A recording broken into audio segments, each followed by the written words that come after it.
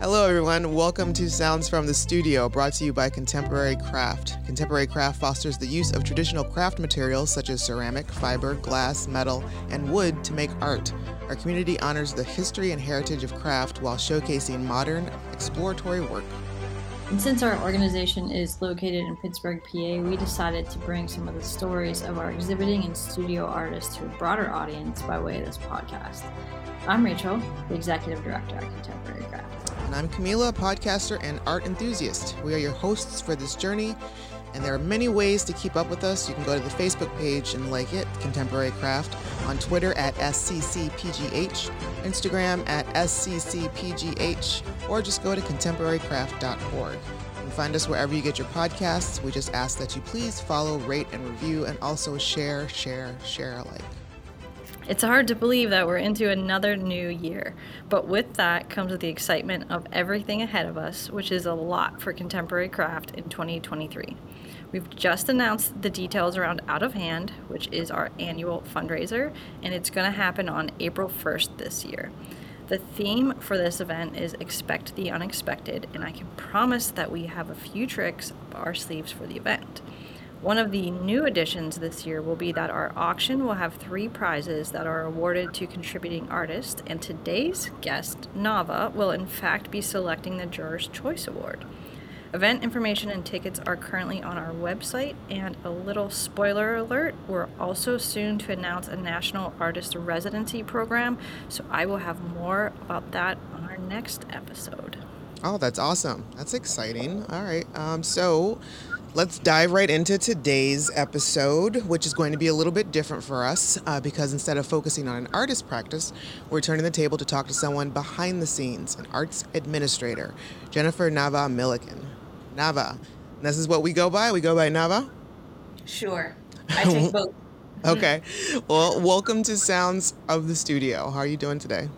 I'm great. Thank you. I'm happy to be here. Navva, thank you for sharing your time with us today. Over the past year and a half, we've started to get to know one another a little bit based on the work that our organizations are doing. But today, I'm excited to get to know you a little bit more as an individual and hear some of your hopes kind of for the field and the work that you're currently doing.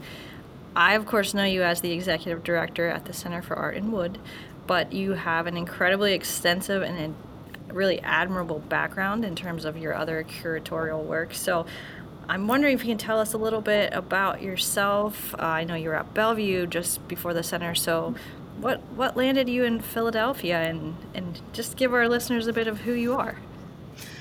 Thanks, Rachel.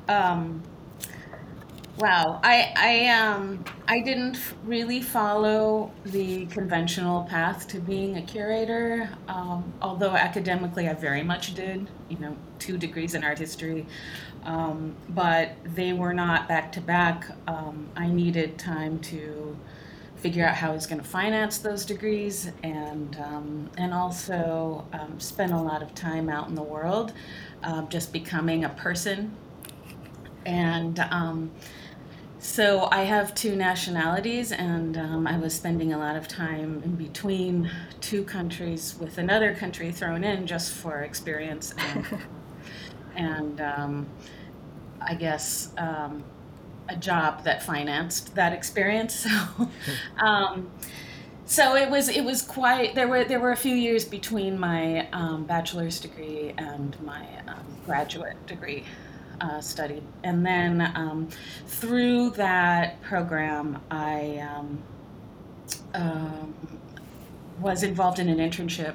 This was at the Hebrew University of Jerusalem in Israel, and through that program, I landed an internship with the Design and Architecture Department at the Israel Museum and spent a number of years there. It turned into a paid position, really doing a lot of the grunt work behind creating text for exhibitions, preparing exhibitions, and through that experience, I learned probably more about what goes into being a curator in a museum than any other position I'd had. I did learn administration from a period of time before graduate school when I was at the Museum of Arts and Design in New York. And so that kind of honed my interest in contemporary craft and contemporary design. But it was in my graduate school years and my stage or internship time at the Israel Museum that really sharpened it and helped give me some skills that could be applied going forward. And then at some point, I figured that my time at the Israel Museum had kind of come to an end, that I'd done as much as I could there, and so I decided to open my own space. And this was a time. Let's see, this was right after. This was the early 2010s when the pop-up exhibition model was of interest to me, and it was something that had been in play in places in the UK, and I had talked to curators there in the course of my degree who were really focused on contemporary design and speculative design, which was becoming more ingrained in the museum world. These were really good years to be studying design in the graduate school level, so I decided to bring that model to Tel Aviv, and which is a community of people who are very interested in seeing new things, new creative movements, very curious, and have fostered a dynamic scene for testing out ideas. But craft and design are really not. There was very little literacy going on there, even though the makership and the conceptual side was really strong because of the academic institutions there. So I decided to focus on local makers and bring everything into a space that didn't have any hierarchies. I would do thematic exhibitions so that I could bring in painting, sculpture, objects that connected to the functional world, and have them all kind of connect together to create one central story. Sure. And I did this in a central part of the city that got a lot of traffic, and it was wonderful. It was so financially not lucrative, but it was probably the most creatively inspiring time of my life, because it was me doing these things and testing all these ideas that I'd been focusing on in my studies, actually putting them into practice. And I felt like I was the luckiest person in the entire world to have the freedom and the accessibility to do this for like no money whatsoever. So one show turned into several shows, and then I moved back into this sort of wandering model, and I started to do exhibition projects that bounced from studio to kind of open up and give an educational view into the work that makers are doing, where they're doing it, and kind of open up discussions about craft that way. So do you mean you kind of hosted an exhibition or an event literally within the artist space and studio? Right. Actually, it was a group exhibition that took place in 5 different studios that were 5 different kind of studio models that the hosts were participating artists in the show. So one, for example, was, and the show was all based on contemporary metals. So the works were quite small and they were quite portable in that sense. So we benefited from that. But there was one studio space. The opening studio space was really in this industrial part of the city, and part of a complex of industrial studios and workshops. And then the next one was more of a gallery setting where an artist had a studio in the back. And then the next was actually a home studio. So this artist was most courageous of all, where she opened up the doors of her apartment, which was gorgeous anyway, and hosted people for a period of a month while she was hosting the exhibition. So it's the same work that you traveled to? The same work and there was an exhibition design thinking that was applied to it. So I had created, well, we're really diving into this one now, aren't we? The exhibition was titled Workspace with an E, to kind of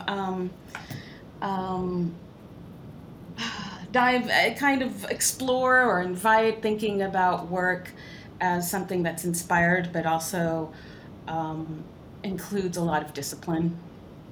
And in Hebrew, it sounds better. It was Shulchan Avodah, which means like your desk area, your desktop.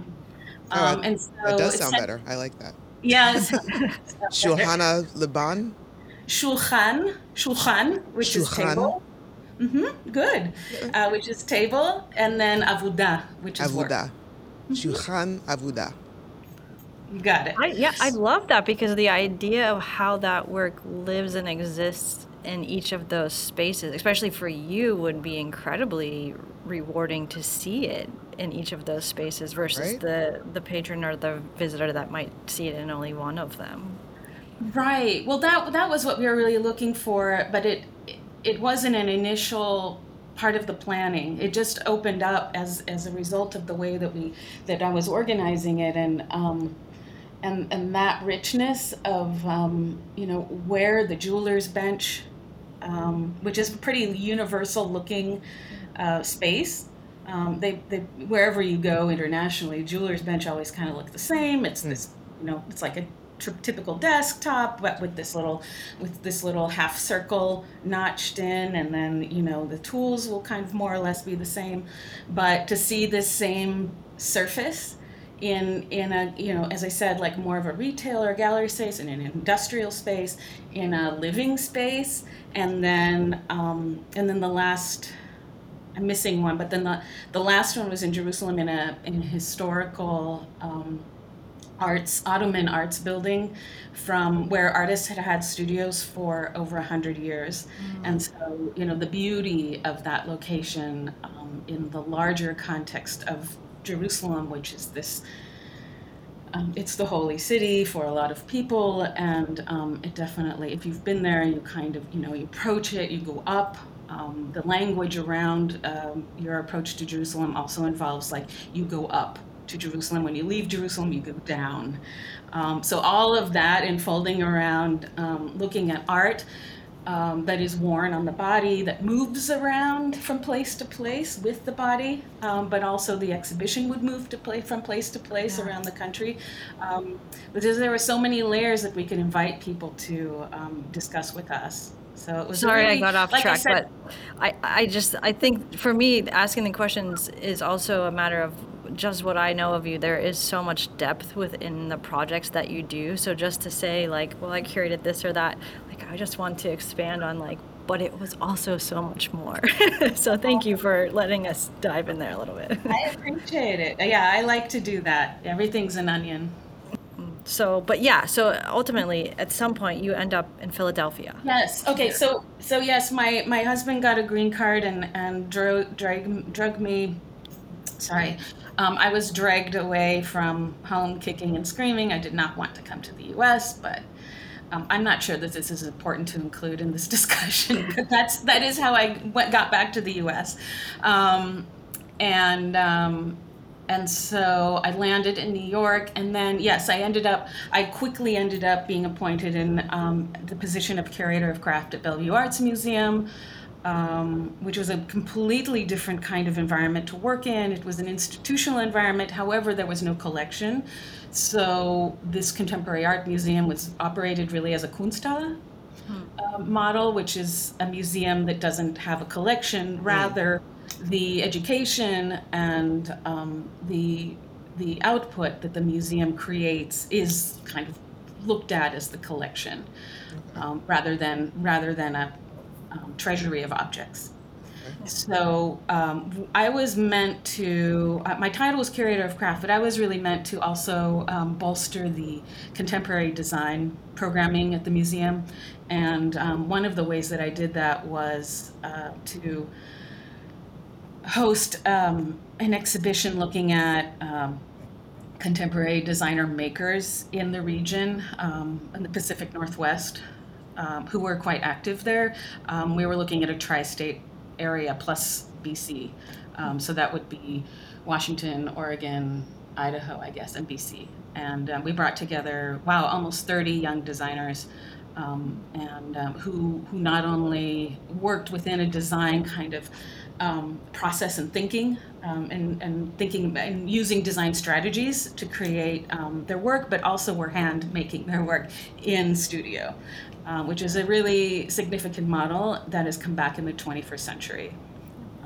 It's got a history, but in the Pacific Northwest, it was really something quite active that was growing in scope in the Pacific Northwest, which was not a region that was really known for its design activity prior to that time. So we did that. We did a publication.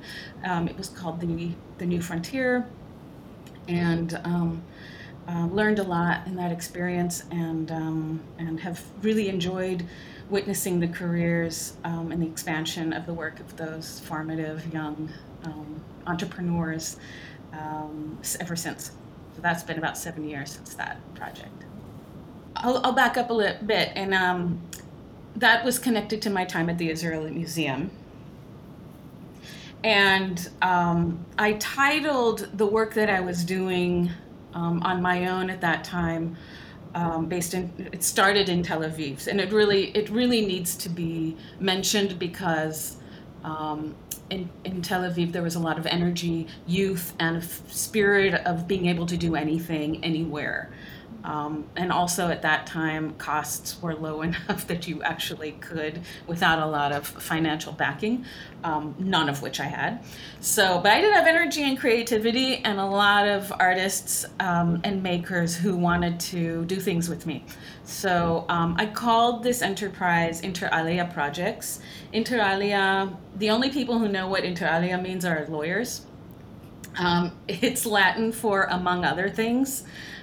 Or in Hebrew you could call it ben ashar, but it sounds better in Latin, and I think the Latin phrasing really succinctly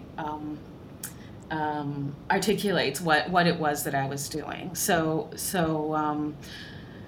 I mentioned that what I was bringing in there were these thematically based showings of work from different media that connected to the functional world as well as to what we would have called at that time the fine arts world. So we might have like an unconventional or speculative kind of chair alongside a painting, alongside works of contemporary jewelry, alongside sculpture, and everything in between, among other things. Okay. And then programming happened around that. So we would have artist talks and discussions. And whenever I could, I would create a publication around that. And then we would also participate in community arts-wide, citywide arts events to get maximum exposure. Nice. So to, I guess, jump a little bit back more to current, like I know currently on view at the center is a body of work that is focused on vessels, which looks incredible. And I really appreciate the subtext of that with a focus on embodiment, autonomy, ornamentation. And frankly, for me, those three words encapsulate a lot of what keeps me so impassioned about craft. But beyond this work, as I was kind of alluding to earlier, I consistently take note of the fact that your exhibitions have substance. There's something of some type of societal investigation or a focus on justice or something that is there. Can you talk a little bit about how you're choosing which topics to explore whenever you're approaching an exhibition? That is such a good question. I think I can approach it in a number of angles.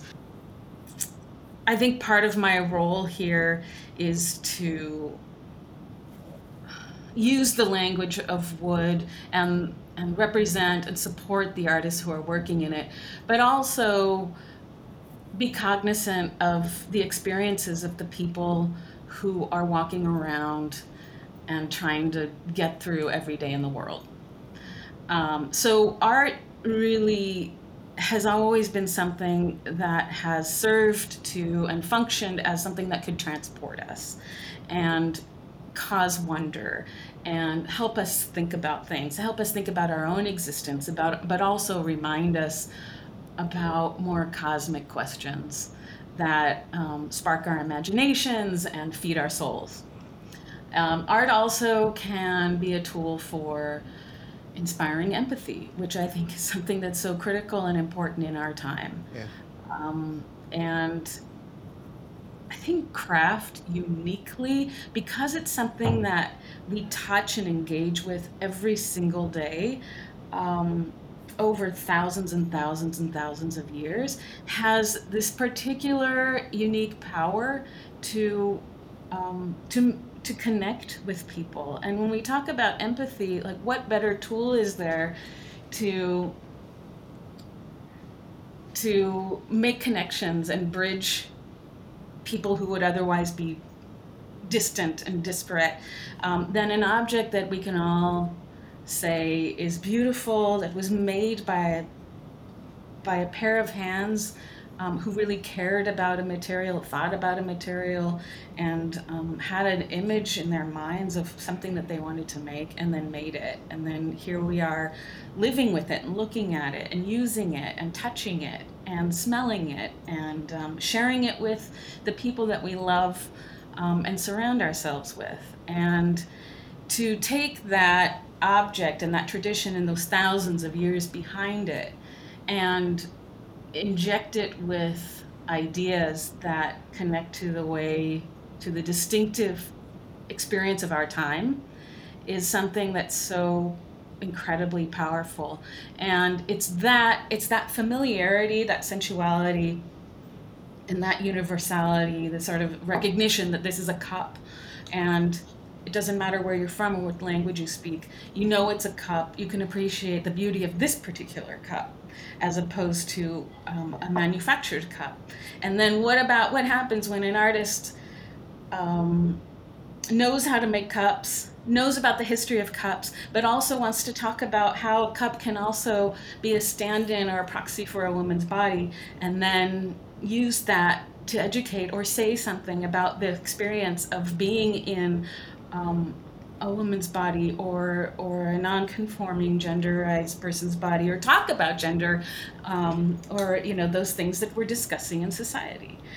Yeah, you know what? I really love that answer, and it really validates a conversation that I just had with a board member myself this week. We were really discussing, an upcoming exhibition that we have that will be very conceptual in nature, and we slightly different than what our audience might be used to. And we were having this discussion around how is that approachable, and we really came to the place that it's approachable because it's craft, like exactly what you just said, that like there's an accessibility about this work because you still recognize the materiality of it, and so you can enter the gallery and at least understand like how that functions outside of the art to bring you to a place where then you can look at the art and not feel maybe the same level of pretentiousness that you might in a different media, because you already have a relationship with the material that maybe, hopefully, you feel more welcome to explore the societal topic or the conceptual nature of the work in itself. So thank you. I think we can look at it also in a way that I'm not totally versed in the semantics, the study of semantics, but you can look at it. Every object it contains a series of codes, right? And so a lot of those, when we have functional objects in front of us, a lot of that is deciphered already. And then beyond that, we have a tradition of ornamentation. So the work of decoding an object that is mysterious to us, that we've never encountered before, like something that we might find in the gallery or museum or exhibition space, there's already a certain amount of decoding work that's been done for you. You understand the material, you understand the object, you understand the history of the object, you have personal experience with the object. So that kind of clears the air in a lot of ways to be able to really commune with the artist and what they're trying to communicate with you. So if I could ask, whenever you are selecting the work that you're putting into an exhibition, is there ever a moment where an aesthetic or a concept would take precedence in your selection, or do they balance?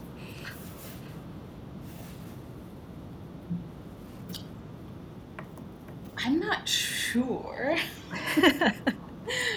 um,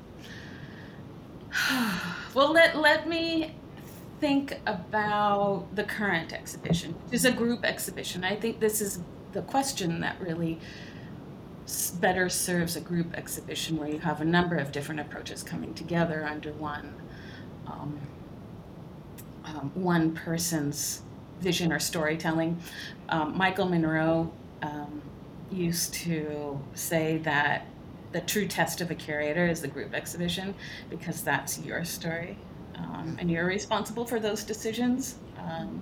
So in the current exhibition, which looks at vessels from a number of different angles, as it were, I was not looking at aesthetics at all. I had two really strong points of criteria: wood, and then also container or containment. Beyond that, I was guided a little bit by a piece from one of the ghazal from Rumi, who was a Sufi poet and scholar, and it's a fragment of a longer piece, which is beautiful, and I really encourage the study of his work. But it just stood out to me, and it read, "I am a vessel for your light," and I wanted to, considering there's a lot of tension that we all kind of were walking around in, and the ways that we tried to cope with these things, I think, are less effective than they used to be. I know myself, growing up in a country of conflict and a lot of violence and wrongdoing and inhumanity. The way that we would get through our lives and be creative and do things and get inspired and enjoy life despite everything was by constructing a bubble, and we lived in that bubble, which is interestingly a form of a self-made vessel in and of itself. So I wanted to create a space that people could walk into, recognize this sort of very, very, very fundamental and basic idea, and then approach it from different angles. So, there are works that look at spirituality and the vessel's role in serving as a metaphor for transformative cosmic discussions. I also very much wanted to create space for talking about ownership of bodies and marginalized bodies, and the importance of making sure that there are safe places for those bodies to exist in society. And so there are some pieces in the exhibition that explicitly address that. And then there are really beautiful pieces of craft that exist in and of themselves as just beautiful, beautifully made pieces of material that have been shaped into vessels through skill and inspiration, and everything in between. And that's really what I was looking for in this show. We have different scales of vessels. We have very small vessels, and we have an enormous 8-foot tall vessel, and that you can't even see into. You have to go up to the mezzanine in order to look down and see it from above. Oh, wow. So that was something I really wanted to like open people's eyes and use something that we don't think about. It's so banal because we use it all the time, but here's something that you recognize, you deal with every function of your day, and yet it can introduce all kinds of different ideas. Was there an object or an event that sparked this curatorial idea for you? That aha moment that you got was like, you know what I want to do? That's a really provocative question, Camila. And you wouldn't know that, but I'm gonna. My mind is wandering now. It's like kind of going everywhere. You're going to have to clear it up. I'm here for that. I will do that as best as I can.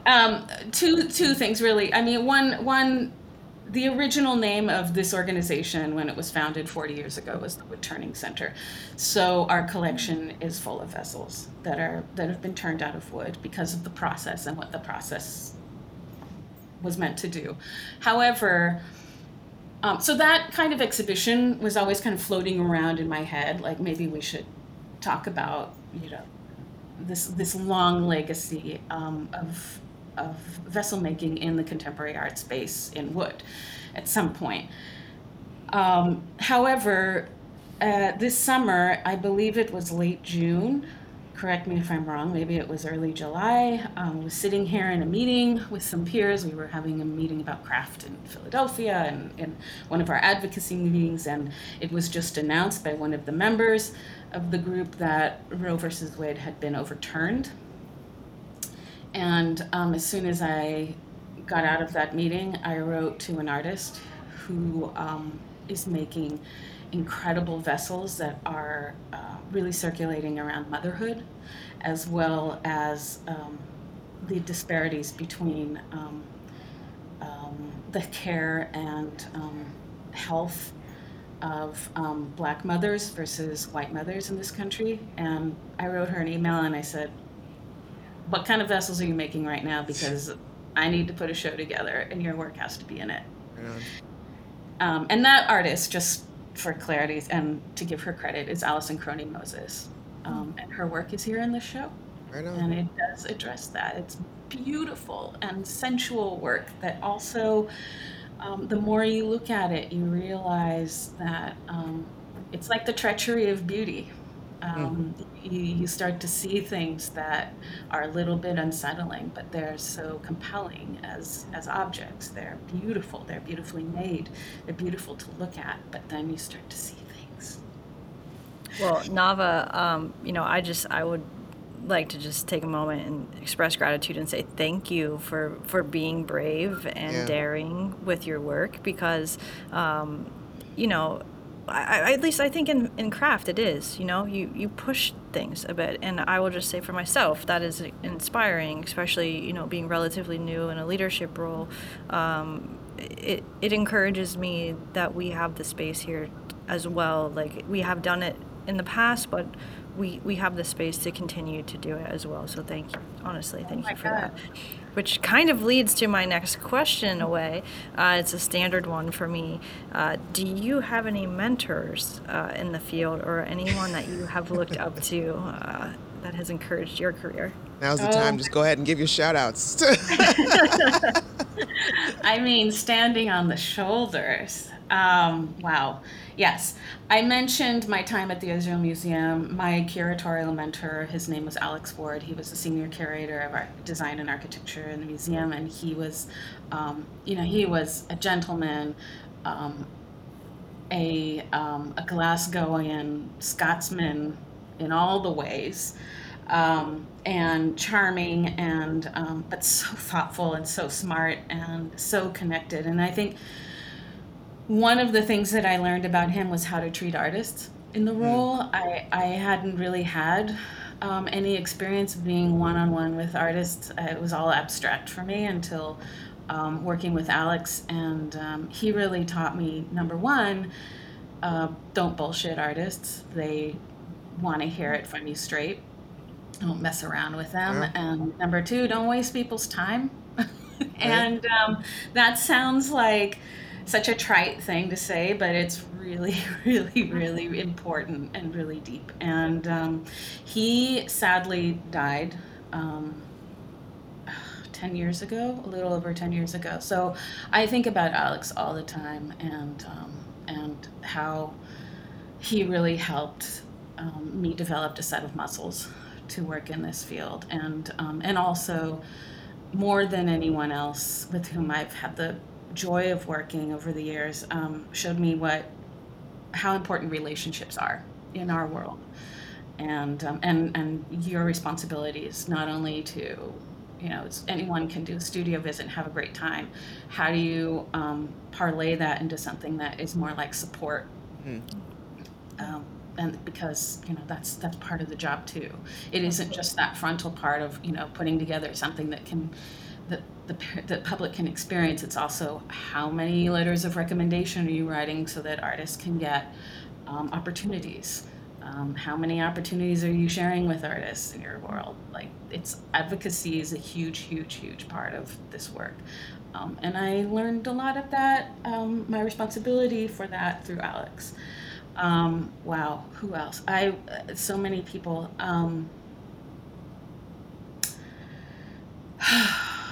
I've learned a lot about this field from my predecessor, Albert Lecoff, who was the visionary behind this organization, without a very audacious spirit and vision, this place would not exist.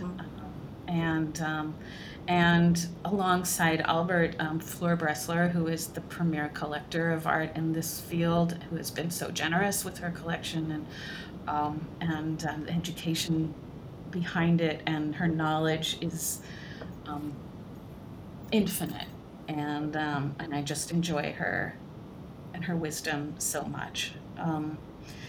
There are many, many people. A very close friend of mine really helped me understand the museum world when I was in New York. Her name is Judy Kamian. She's a very close friend. We have shared so much over the last 20 years. Whether our relationship is based on working together or just being two people in the world who understand each other and can commiserate.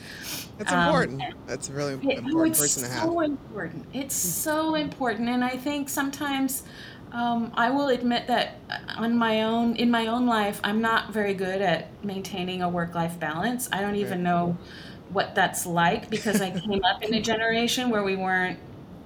I think newer generations or younger generations of people who are coming into this world really do commit to that, and I applaud it, and I love it, and I'm learning so much from that. But in our generation, it was all about the hustle. It was all about the grind. It was all about making sure, like, you're awake, you're working. For those who ever worked in retail or fast food, if you're leaning, you're cleaning. If you have time to lean, you have time to clean. So that is absolutely it. Yeah. And I think the promise was like, all the other stuff will fall into place. Yeah. Just make this a priority, and then everything else will fall into place. It does not. It's discipline, just like work. You have to make sure that you are making space in your life in order to be the kind of person, have the kind of life that you want to have. Right. That's so hard. It's a difficult thing, and it's it's just something that we all always have to be mindful of and aware of. It's like, okay, just make sure I take time for me. You have to make time it's like, I am going to put on the calendar, do nothing for this hour. Yeah. Because otherwise you'll just keep pushing yourself. No, it's so true. It's really a skill that I aspire to have one day, but it requires just as much discipline as anything else. Yep. So you've got your friend who helps keep you grounded, and was there anyone else that you wanted to mention? Absolutely. I mean, I did want to say I've been so fortunate. I think this world of craft and design is incredible. My colleagues and peers are so smart.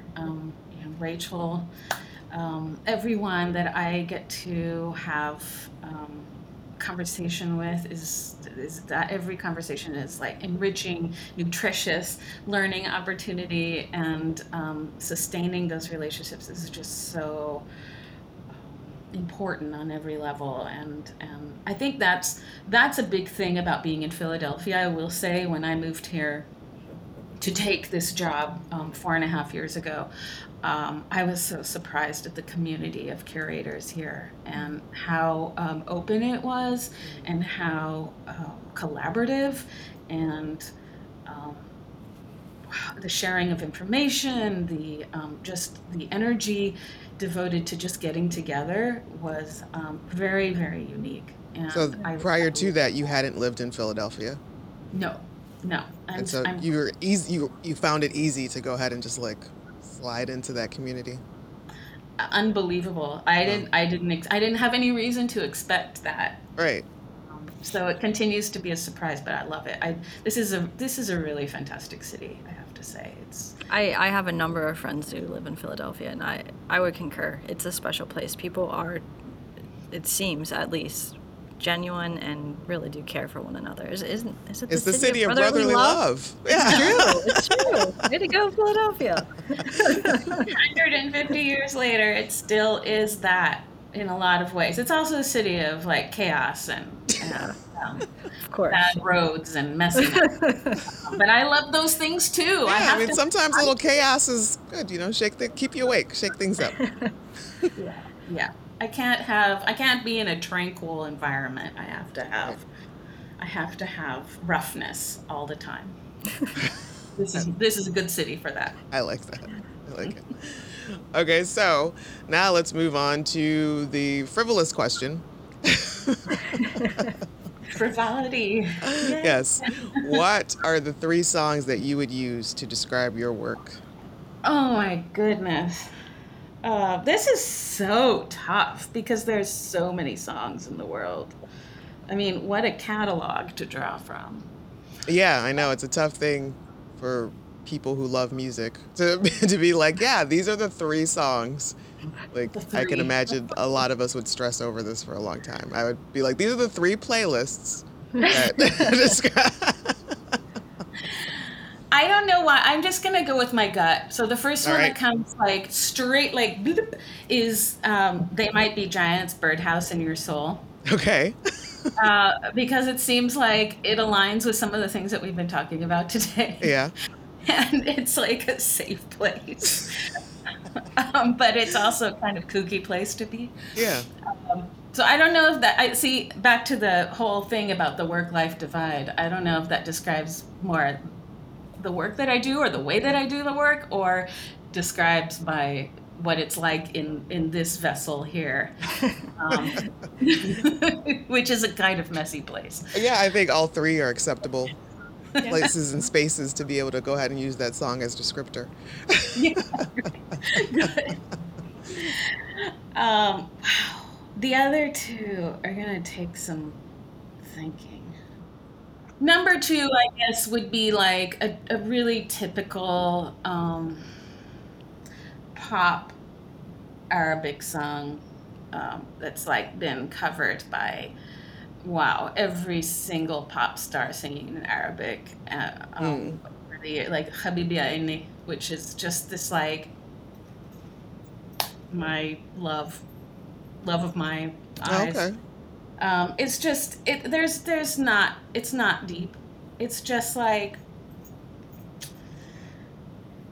it's been redone and redone and redone and redone. It's almost like a requirement for every pop star in the Middle Eastern world. But I don't even know who did it first. I don't know who wrote it. But it's like when you hear it, you just like it clicks into that part of you, and you just. I respond to it in the way that like pop songs are supposed to make you respond to them when they're good. Okay, yeah, I get that. It's like sometimes they're a little formulaic or whatnot, or there's something about a melody, like a certain gathering of keys and notes. It's like, yeah, that's right. That pokes into that. I guess what is it called, the lizard brain, or that like prehistoric part of you. Right. That gets you moving or motivated or like, oh yeah. This is so off topic, although maybe it's not. But when there was some awards show a couple of years ago and Snoop Dogg won the award and he got up and, everybody's like, they have the lists. Now they read from their phones like a prepared speech and they have to thank like, and blah, blah, blah, and management and and then he got up there and he's like, there's just one person that I want to thank, and that person has really put in the time and the work and the effort, and that person is me. And I want to thank myself for giving myself the opportunities that I received and the support to realize my vision. It was like, yes. Yeah, you got to thank yourself. Yes. Like, truly. Who else was there? All the sleepless nights. Yeah, who was there? Like, exactly, thick and thin, like for real, like 24/7. Like, no, we don't do any of this we don't succeed on our own, but we do owe ourselves some gratitude. Totally, and I live for the time that we are in a world where a statement like that, which is so honest, is not audacious or not viewed as like, oh, chutzpah. It's like, oh my, clutch the pearls. Ooh, why? It's like, no, he deserves it. He's right. Yeah, right. I mean, he's the guy holding the prize, right? Right. Whose name did you call? You called his name. So does that count? It's not really a song, but it's an just everything, Snoop everything. Right, it's just a sentiment. Yes. Right. I will pick a Snoop Dogg song that encapsulates that vibe. Yeah. All right, that works. Oh. Well, thank you, Navva. This has been a lot of fun today. Yeah. Oh my God. Thank you both so much. Anytime. Awesome. So do you want to tell us about anything coming up at your spot, or wherever, anything you want to let people know about that's happening, and also where they can find you on the interwebs if you want that? Oh, so many things happening in 2023. First of all, my assumption is that by the time this conversation airs, we'll have changed our name. Oh. To the Museum for Art in Wood. Okay. Oh, wow, big news. So that's we got the scoop. I didn't tell my publicist, but hear this. But so I don't know how we weave that in, but that's a big move that we've been planning on, and it comes with the announcement of a major endowment gift as well that allowed us to think about our future and how we are serving our public and our constituents, and the message that we're sending out to them about how we can be used and how our resources can be enjoyed. And the name change seemed like the right time to own up to the fact that we do operate like a museum. So why are we not calling ourselves that? Yeah. So thank you. It's great. It's a really great move forward in our history. Right. So there's that. Number 2 is that on March 3rd, we are opening a pretty big project here at the Center for Art in Wood, or the Museum for Art in Wood, which it will be called by that time. And that project is the result of a couple of years of study on my end and about 25 years of inspiration and growth of a seed. It started in the Middle East, and that is that we are bringing the discussion of something called mashrabiyah to audiences in Philadelphia. Mashrabiyah is a wood-turned lattice screen that is, in some form or another, it's common to architecture across the Islamic world, not necessarily in wood, but in stone or carved wood. Or in modern architecture, even cement. But we're looking at North African wood-turned lattice work that is a major component of interior architecture, as well as furniture and internal division of space inside domestic architecture. We will have a number of artists responding to that,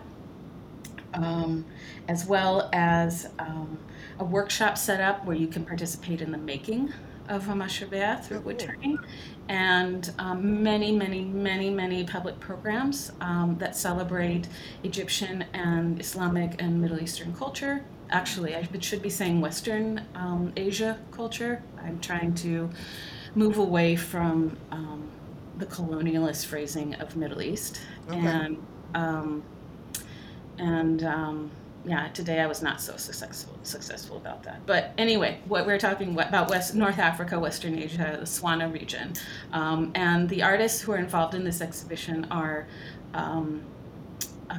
have roots in the Islamic world, from Marrakesh in Morocco all the way to Pakistan and all in between.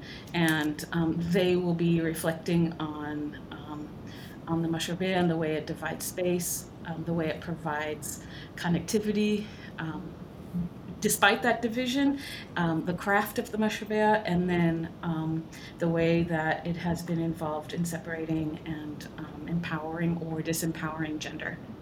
Wow. As an object. And I will have to come back. You have to come back. It's a phenomenon, and I'm just so excited about the discussions that we'll be having and the programming we'll be hosting and the work that we'll be showing here. And it's opening, I mentioned, on March 3rd. It closes in the end of July, so you have a lot of time to come to Philly. Excellent.